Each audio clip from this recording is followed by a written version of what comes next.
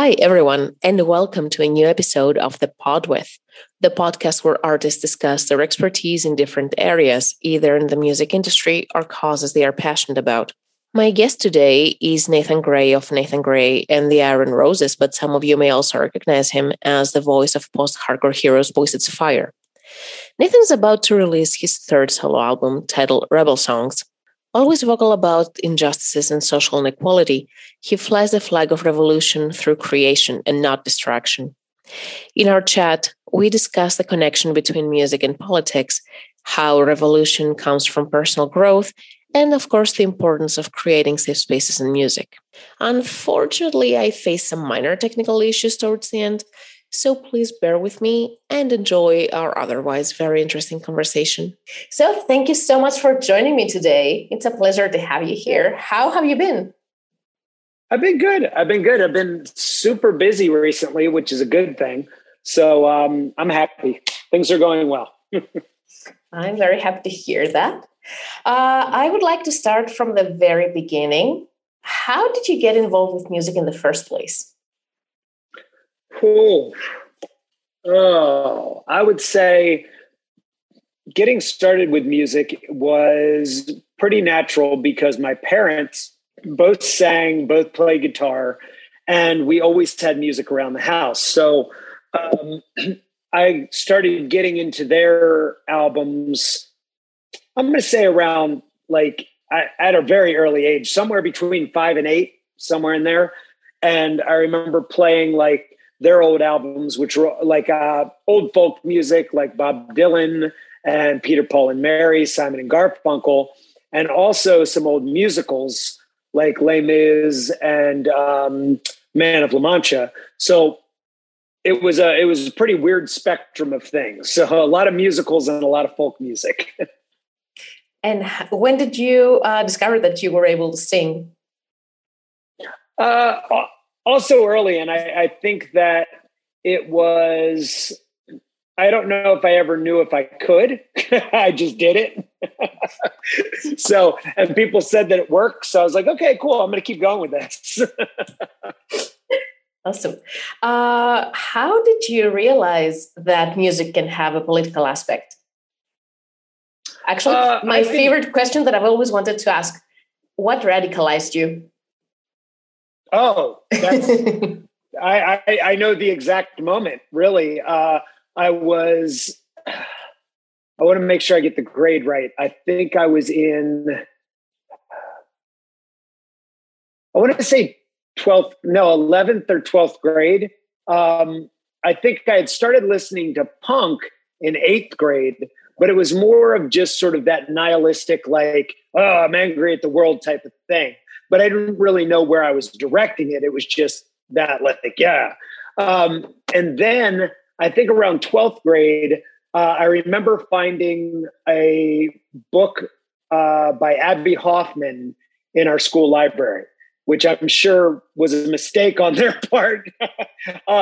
Abby Hoffman and Jerry Rubin, there are 2 books that I found these guys were part of a movement called the Yippie movement back during the 60s and 70s that were a very political version of the hippies. And they worked very closely with the Black Panthers and other political groups at that time. And their whole aspect and movement was about creating street theater and creating, basically showing the political world and shit for what they were, which was a joke. So they would come up with these elaborate schemes and jokes. One of the things they did was they went to Wall Street. They got up in the balcony and threw money out just to watch people scramble for it and show the greed. Another one was trying to levitate the White House. They had a bunch of witches and stuff around trying to levitate. And it was all for political theater and to make people laugh and think about what was going on in the world. But that was the first, along with some of the hardcore bands that were coming out at that time, like Born Against, that really radicalized my idea of of who I was and what I wanted to do politically, socially, and even musically. A few years ago, if you recall, I asked you to comment on your quote, that it's a lot more interesting to be a revolutionary band than to be a political band because politics are boring. Yeah. And you answered, and let me quote here, that to become revolutionary is a personal and empowering process. Listening to Rebel songs actually clicked that phrase for me. But for the people who may have different aspects, and for you, why Rebel songs and why now? How did you transition from the personal growth in the first two albums to Rebel songs? Mm-hmm. Well, well, number one, I'm glad to hear that quote because I was scared that it'd be something like, "Ooh, it's something that I can actually stand behind of what I've said." So it was that's very nice to hear that I said that because I fully believe that, and it is what Rebel Songs was based on. So going through the album, starting with Feral Hymns to Working Title to Rebel Songs, was a process. So Feral Hymns, obviously, there was a lot that I needed to get through in order to get where I am now. And I didn't want to continue to put out political and social commentary without first working on myself. Because I think that I had, a lot of times I had a lot of misdirected anger and things that just weren't, it wasn't working as it should, I think. And I wasn't getting my message across properly in a lot of ways because the anger would take over as opposed to just the honesty of what I was feeling and the issues behind the politics. So first up was putting out Feral Hymns, which is very stripped down, just me and a guitar, speaking on some very dark issues and issues that I needed to get through about abuse in my past. And then even going through my whole life of, I would say, giving into that feeling of unworthiness, of feeling that I deserved abuse or deserved to be treated certain ways or didn't deserve happiness at the end of the day. So I really needed to delve into those dark subjects to then move on to Working Title, which sort of had me coming out of that shell a little bit and finding that healing to an extent, but still having some things personally I needed to talk about, and to show the happiness and the, I guess, sort of to show how your personal life doesn't have to be happy or sad. You know what I mean? It can be both. It can be sort of a ride in between all of that and an acknowledgement that life isn't all happy or all sad like Instagram would make you believe. So once I got through that, I feel like each album, it was sort of like helping me get to this point. And because music's always been this psychiatric couch for me, So after getting through that and finding that healing and finding that happiness and when I say happiness in the way of I am happy overall. That doesn't mean I don't still struggle with depression. It doesn't mean I don't still struggle with things, but I do it from a different perspective now, and that's important to know, is that all of a sudden one day you're not going to be fixed. You're not going to be all better. More than likely the rest of our lives, we will have broken pieces of us that need healing and that need attention.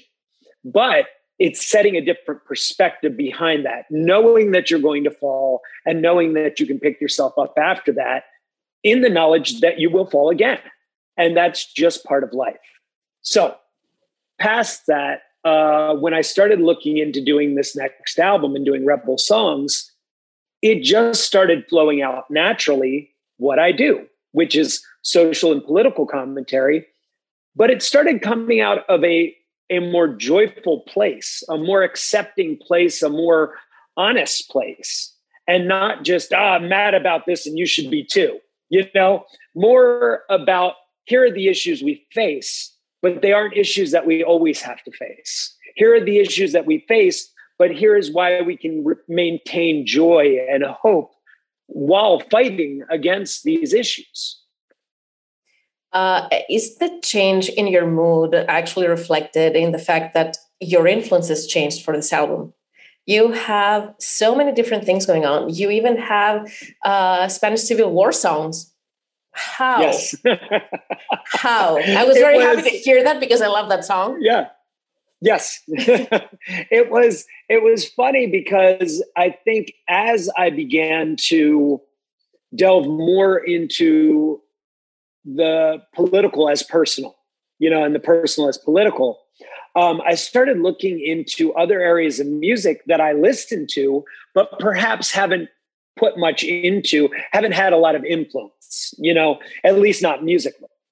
And listening to certain hip hop albums, listening to certain reggae albums and world music and whatever, it calypso, whatever, like started listening to these things that actually spoke out on a lot of issues, but in a much joyful manner, in a way that says we see the evil in the world, and what we see that we're fighting against has no happiness. They have no joy.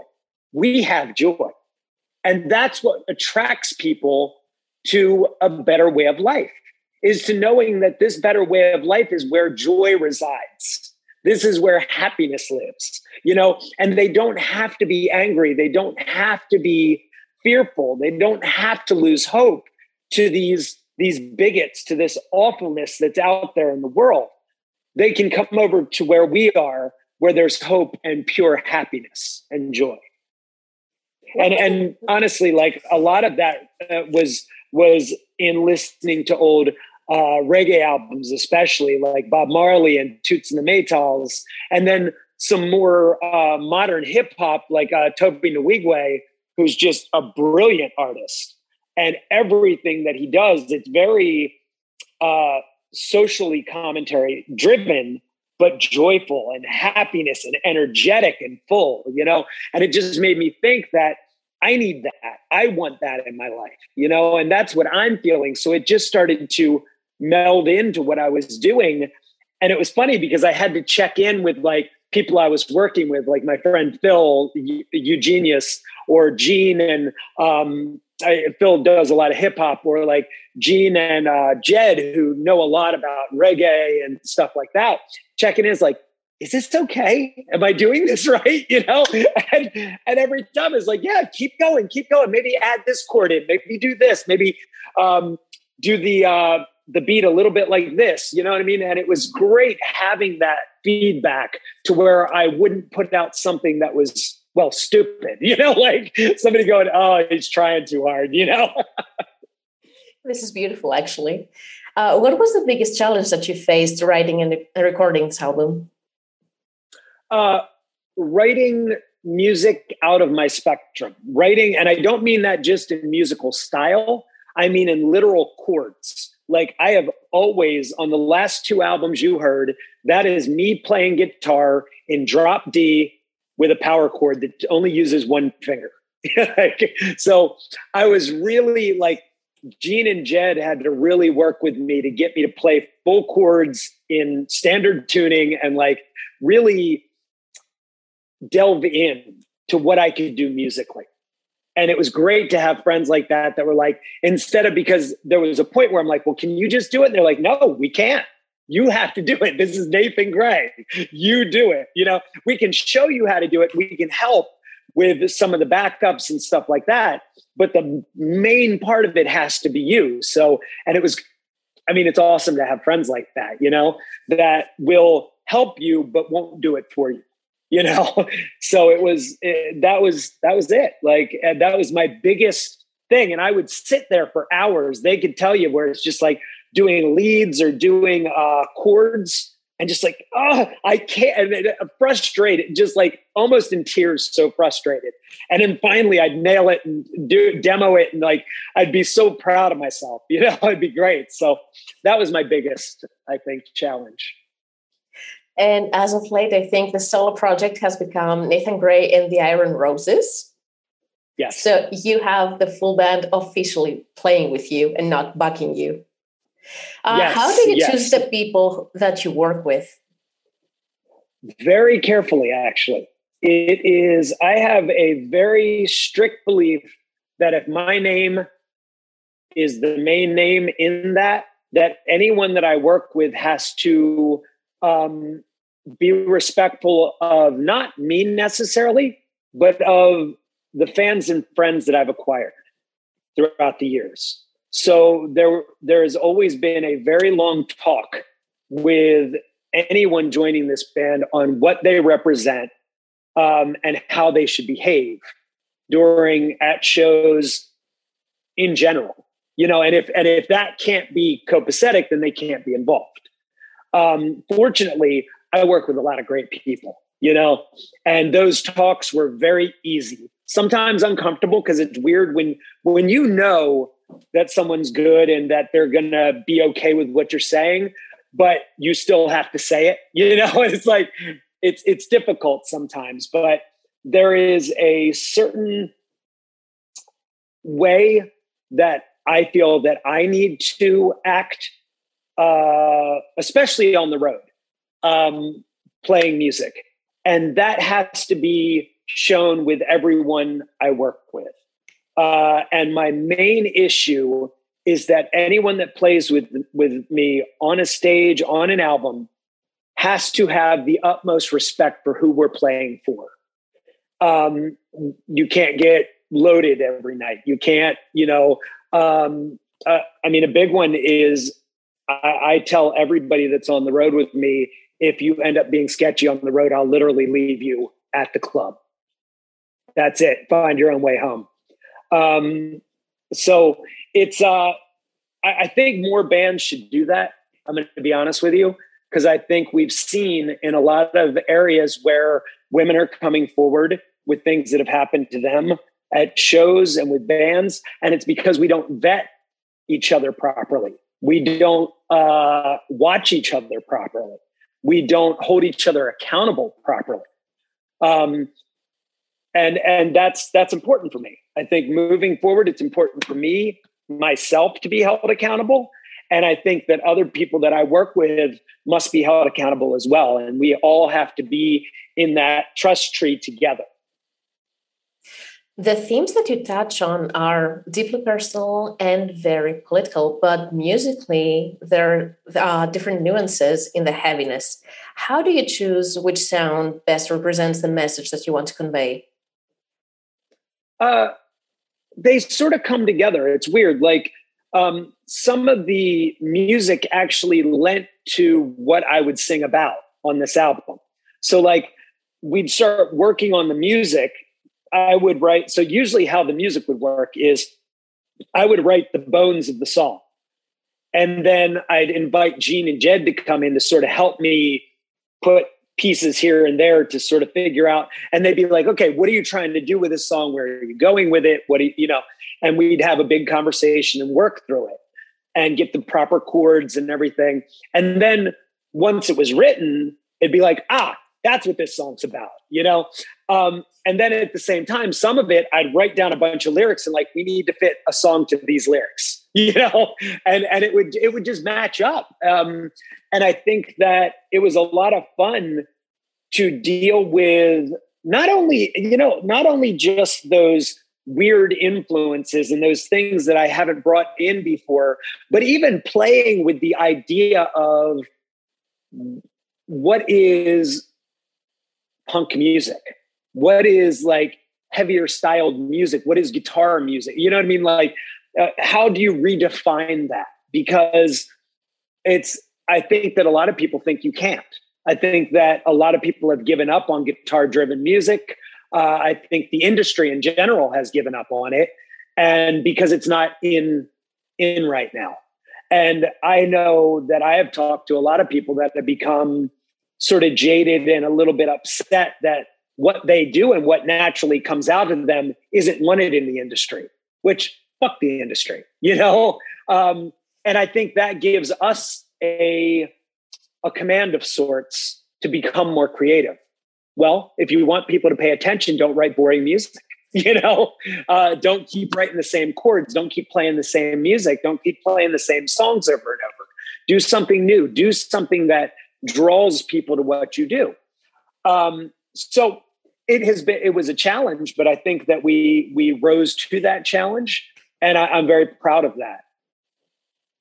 It's not unusual to see people complaining that when artists get more political, that they should stick to music. Thankfully, both you in your solo career and boysetsfire have had a very loyal fan base and people who align with your views. But did you ever fear that it could backfire? Yeah, but at the same time, I think that fear is positive. I love it. I love having that sort of butterflies in my stomach. Like, are they going to like it? And I'll be honest, I was more concerned that people might dislike the music than the ideas, But at the same time, we live in a very polarized world at the moment. And how do you convey these thought points without people immediately shutting you off? And what I've found is joy, the joy behind it, the welcoming behind it, and the discernment behind it. Because I think there are some people that unfortunately are just lost. There's some people that they're not going to like what you do, no matter what you fucking do. And if you have a different opinion than them, you're done. But there are a lot of people that are on that gray line. There are a lot of people that you can open their hearts to love and joy and hope and to real change that maybe they've lost. I think that many people who have sort of wandered over, and I say this because I did it. I think that I say this from experience. When I was angry and lost, some people don't remember this, but some people will. There was a point, Nathan Gray Collective, where I started teetering over to the other side, you know what I mean? And just being very angry and falling into things that I don't love about myself now, and being and misdirected anger. And I think that people that are fearful and angry at other human beings, like say immigrants, refugees, things of that nature, it's because they've been guided to feel that way. It's not necessarily that they have that hate in their heart. They're scared. And how do we approach those people? It's not easy, but it's worth it. And I think at the end of the day, I don't think I should tell anyone else what to do. But for me, I feel that mission.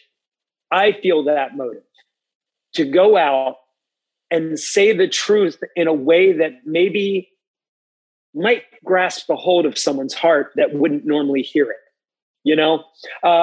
Put these very personal political ideas in a joyful manner, in a hopeful manner, in a way that people won't immediately feel defensive, because that's what happens. People are fearful and they're defensive.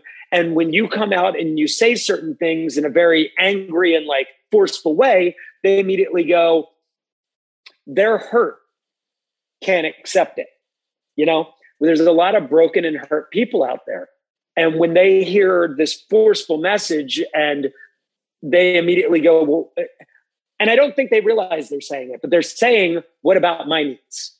What about my brokenness? What about my hurt? Screw those people. I hurt.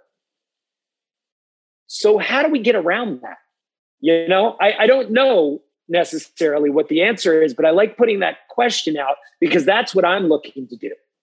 I'm looking to put out something, not just in the message, not just in the shows, the albums, but also in our performances. And that's how I try to guide the rest of the band, in that we are here to heal.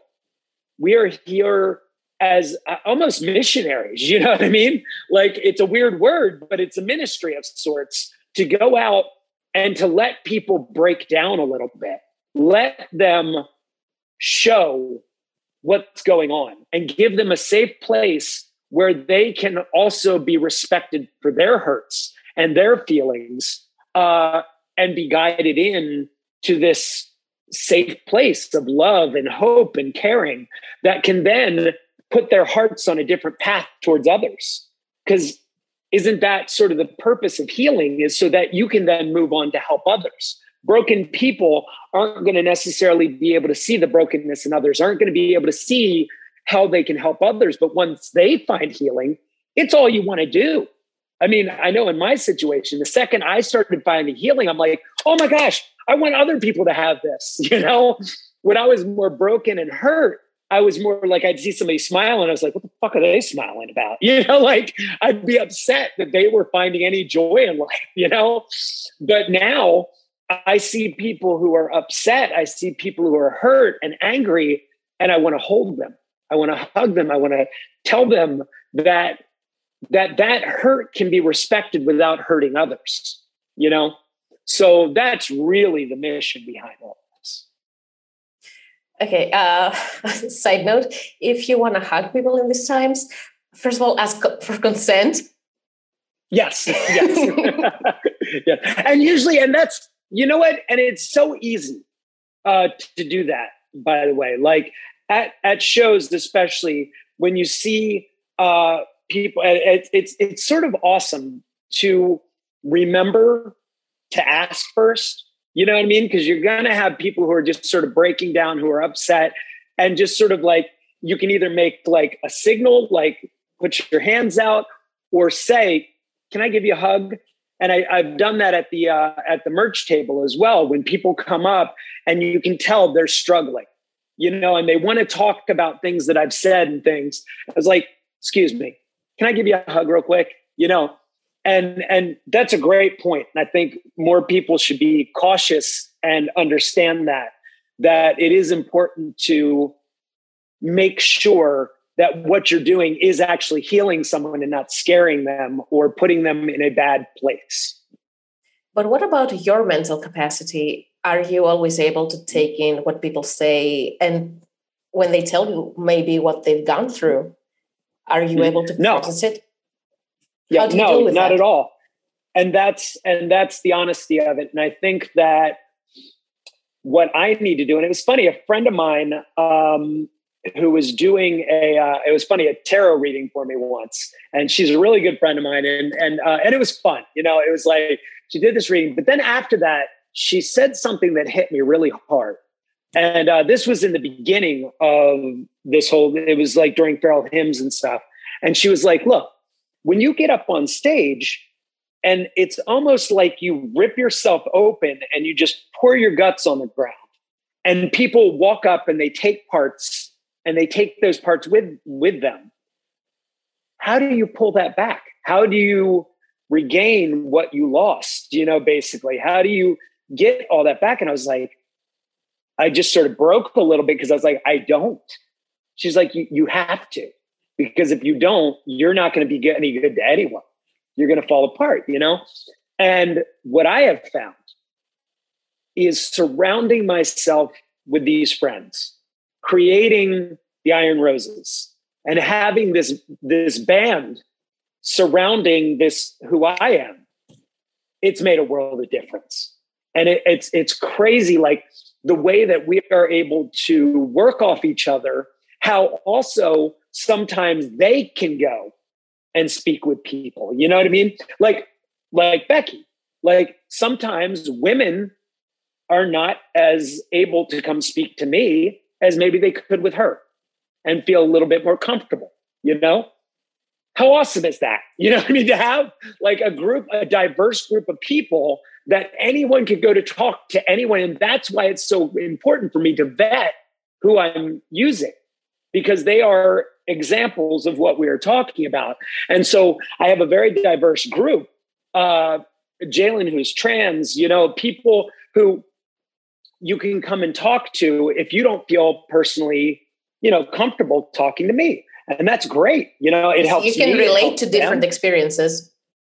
Yeah. Yeah. And not only that, but also it's great in that we as a band together are finding healing through this together as well. And we have our friendships to I remember in Detroit, we were playing, and some guy came up to talk about his son, and it was very emotional. And I remember Phil just sort of lost it, and Michael was crying, and Becky was holding them, and it was like, and it was so great though, because you can do that at our show. You know what I mean? We can do it. You can do it. We can all just fucking break the fuck down and lose it and hold each other in that moment. and work through it together. And I feel like that sets an example to others that this is okay. You know what I mean? Like, we're not up here on this pedestal. We're human beings. We're, this diverse group of human beings that are here to work together with you on this, and that's where that, because I don't know a better word for it, that ministry comes into it, and in for ourselves and others. I remember that tarot reading from the book and that phrase. Mm-hmm. I remember where I was when I read it. It hit me so hard because I tend to do that with my friends. And in general, I'm better at handling other people's crises than I am at handling my own. Yeah. For you, what steps do we have to take in order to create individually and collectively more safe spaces in music? It comes to bands, promoters, to clubs to create that space. I think that it is, I don't want to say less beholden on the people who come to the spaces, but I feel like we can set the example to help. You know what I mean?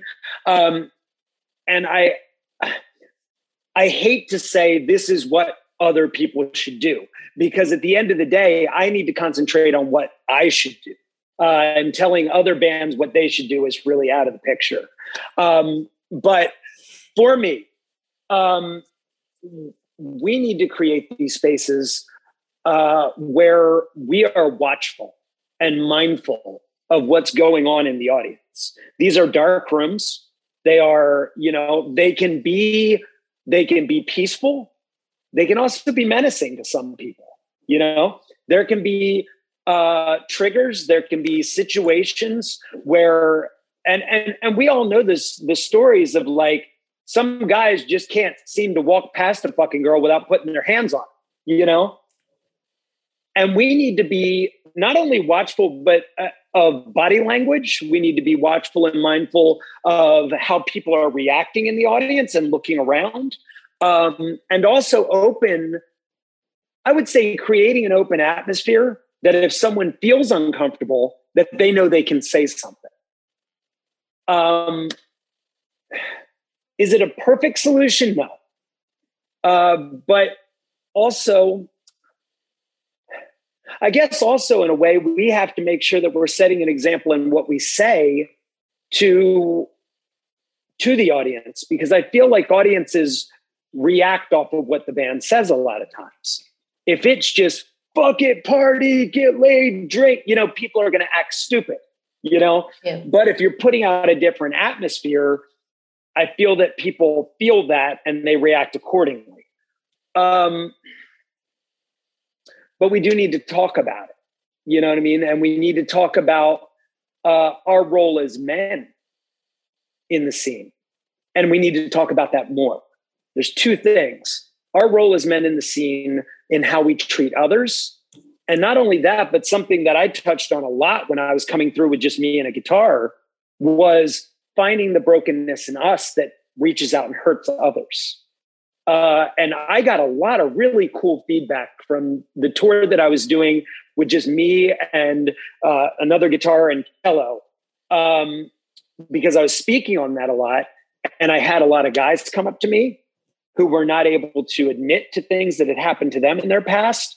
And that hurt had then caused them to create hurt around them. Not only that, but hearing from people's girlfriends, wives, women in general, in men in their lives who had finally opened up to them about these things. And maybe, they were causing unhappiness in their relationship until they were able to finally say something and do something about what they had dealt with in their lives. So it's such a multifaceted thing. And unless we come into it with a lot of love and understanding, we're not going to create any kind of safe space for anyone. But that's it. Communication, constantly nailing home these points on how we should be behaving to each other and how respectful we need to be of one another.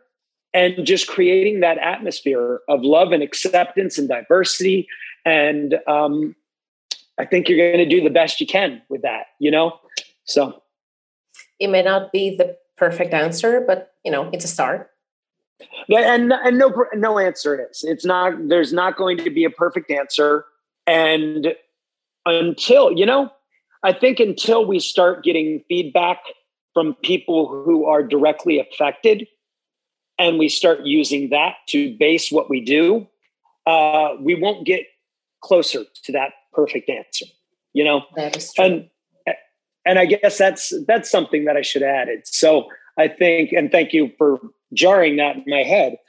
I think that we need to listen more and listen to the stories, listen to people who don't feel safe, and how you can provide a safer atmosphere and a safer space for people who don't feel safe. And how horrible is that to not feel safe in a place that should be the safest place on earth, this communal area where we come together to listen to music and to feel accepted and to not feel safe in that. Oh my God, how dare anyone not allow someone to feel safe in that, So listening is super important in that. How and to what degree has the acceptance of your identity helped the expression through your art and the way you experience it? It's been everything. I think that, accepting everything about myself, the good, bad, and the ugly, and, just anything that comes up, just going, yep, that's part of me. It's like, it all started with coming to terms with the abuse that I faced as a child, and being able to accept that wasn't my fault. And then at the same time, being able to accept that my sexual identity and orientation had nothing to do with that, because that was a struggle throughout my life.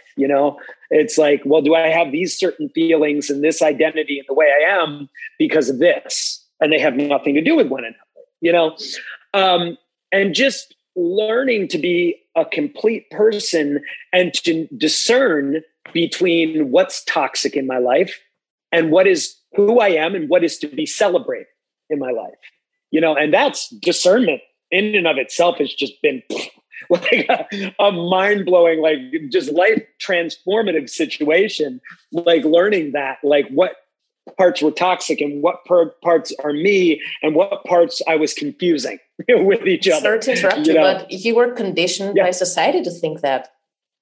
Yes, without a doubt. And that's how our society conditions us, conditions men, conditions women, conditions those who are non-binary, conditions all of us, no matter who we are or how we identify. We are conditioned in certain ways that are very hard to break. And even when we break out of those in a very outward way, sometimes internally, it's still that struggle, and it's still very difficult to come to terms with. So all we can really do, as I said before, is come together to try and give each other this safe area to express that, to be that, to be able to hear that you are loved and accepted for exactly who you are, not who society wants you to be, not even to something that I need to understand. I don't need to fucking understand, I need to accept that this is who you are and that I love you the way you are. Do you think that society, in times that seem very regressive, is actually capable of accepting people? Yes. And I say that because I have to. Because if I say no, then I give up. I think that we have no choice in the matter. We have to create what we want to see. And if we do not believe that it is a workable solution, then what's the point? Why work? Why struggle? What is our purpose in this life, if not to make it better? So I feel like the regressive and progressive is going to go back and forth. It's going to, it feeds off of each other, in this society. And you're going to have people that just sort of fall into the mob mindset, and they become fearful and they become angry. And those are the people that we need to reach if we're ever going to have hope of fighting this. We're going to have to reach people like I once was. We're going to have to reach people like we don't want to talk to. There are people out there that we want to dismiss. We want to go, no, that's too much work. And once again, coming back to discernment, there are some folks that please don't waste your time, on some people. There are some people that are so lost that it's just a waste of your energy. But there is that discernment that we all need to have when we see someone that is just struggling on that line and they're not there yet. They're not quite there yet. We can still reach those people. We can still bring them hope. We can still show them the good in humanity. And we can change the world that way, one person at a time. And I truly believe that. And if we don't truly believe that, then what's the point? You are correct. It's a thing that I had never seriously considered. I see myself not really as a pessimist, but more of a realist. And sure, the way that I perceive things and how society is going backwards is very frightening. On most days, you will hear me saying that, okay, this whole thing, this whole planet needs to be nuked. We need to let it breathe without us on it. Right. And it's funny. I have found that there are a lot of intersections between realism and pessimism. and I say that because I don't know if realism is really as real as we think it is. No, it's subjective. I think we set these standards of what real is. And I remember there was this quote. I was speaking on musicals and Man of La Mancha with Peter O'Toole. And there's this line, and I can't remember the whole thing, but you can probably look it up. And at the biggest insanity of all is to see life as it is and not as it should be. And that has stuck with me for so long. And it keeps coming back. That idea that how awful it is to see things as it is and not as it should be every day of our lives. It's hard. It's a struggle. But again, it's worth it, because otherwise, what is the purpose of life? We just fall into this nihilistic void where there is no purpose and there is no change and there is no anything. It's just, this is just how it is. Nothing changes with how it is. It just never will. Do you think that we will see a big change, big positive change in our lifetime? Yes. And I think that we already have in our lifetime. We've seen big changes. We've seen big fights against those big changes, but we have seen big changes, and even if it's just in our own personal surroundings, I have seen the acceptance of non-binary people, trans people, actually grow. We also see a big fight against that. And we tend as humans to focus on that fight. You know what I mean? On the negative, instead of seeing that, oh my God, we're talking about non-binary people.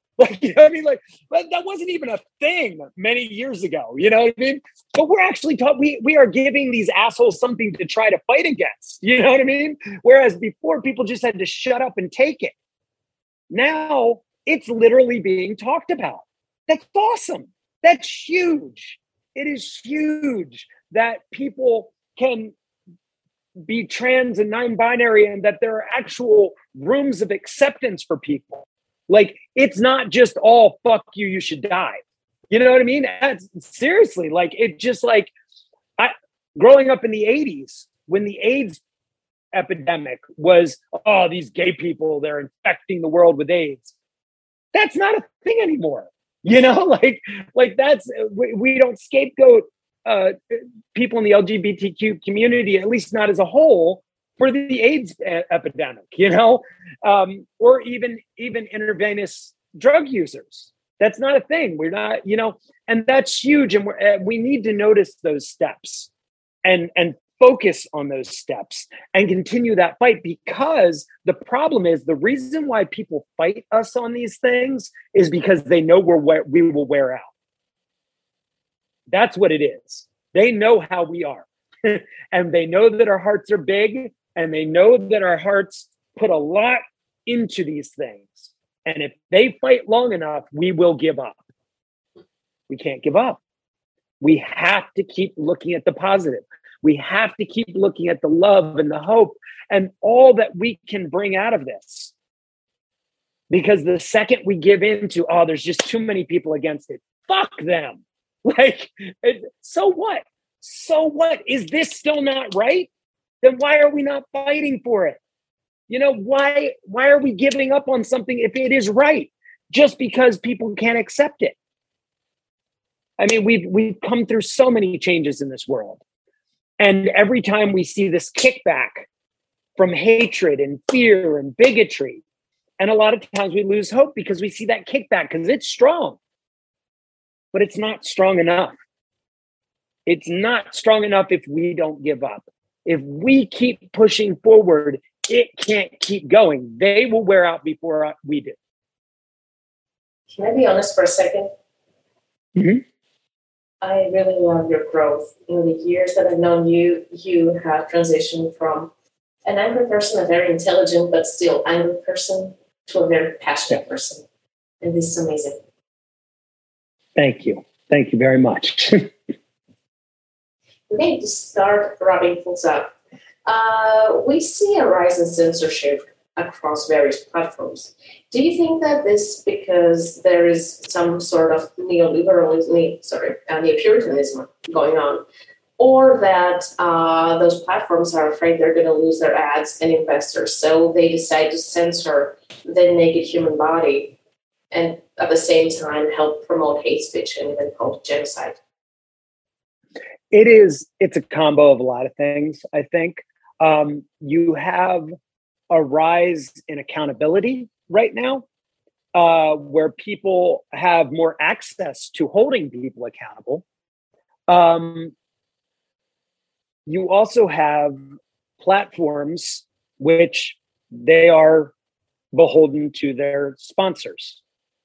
At the same time, not all those sponsors are going to be guiding them in the correct direction. And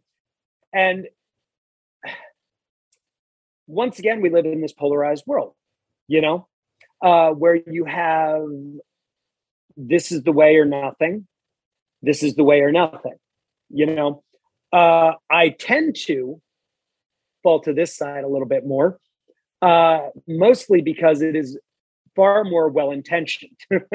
when we're speaking against hatred and we're speaking against these things and trying to, it's a hard thing because censorship in and of itself doesn't necessarily come from private platforms.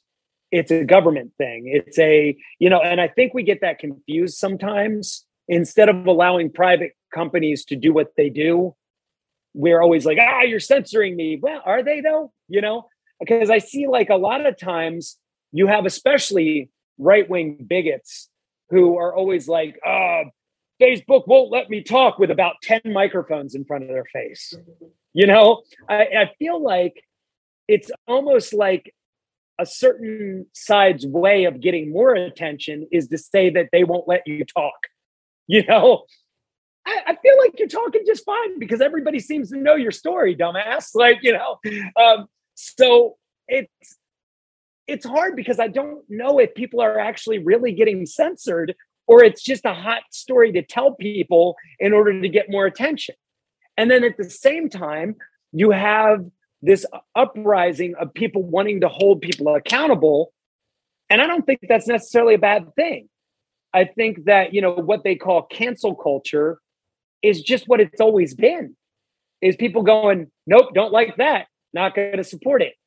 Okay. It just has a way bigger weird. platform now. Yeah. And great. Good for that. You know what I mean? Like if you don't like that people don't like what you're saying, change what you're saying. If you don't care that no one likes what you're saying, then don't change what you're saying. Who the fuck gives a shit? Like it's just like it's so weird when people whine about like cancel culture. It's not doing anything to you. No one's doing anything to you. Either change your jokes or change your opinion, or keep saying what you're going to say, and there's going to be some kind of platform for it. But if people don't like it, they don't fucking like it. You can't force people to like what you say. Like, and that's, you see what I'm saying? It's just such a convoluted situation where, like, when we start talking about censorship or canceling people or you know, whatever it is, it's such a and I think that some people want it to be that confusing because then they can say shit that's not true, you know, and that's where we get to with that.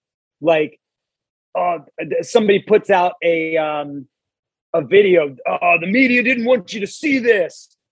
I feel like I see this wherever I go. So I what are you even talking about? Like it's almost like that Eminem song that where he says, radio won't even play my jam. Dude, it's on every radio. What are you talking about? Like, you know, like it's a weird thing that people don't think when they hear people saying that crap. They just go, he says he's being oppressed, so he's being oppressed. But then you don't look around and see like every media source is just begging him to say stupid shit to get algorithms going, to get people pissed off, to get things, you know. So I've had to, in a lot of ways, switch off a lot of media, switch off a lot of.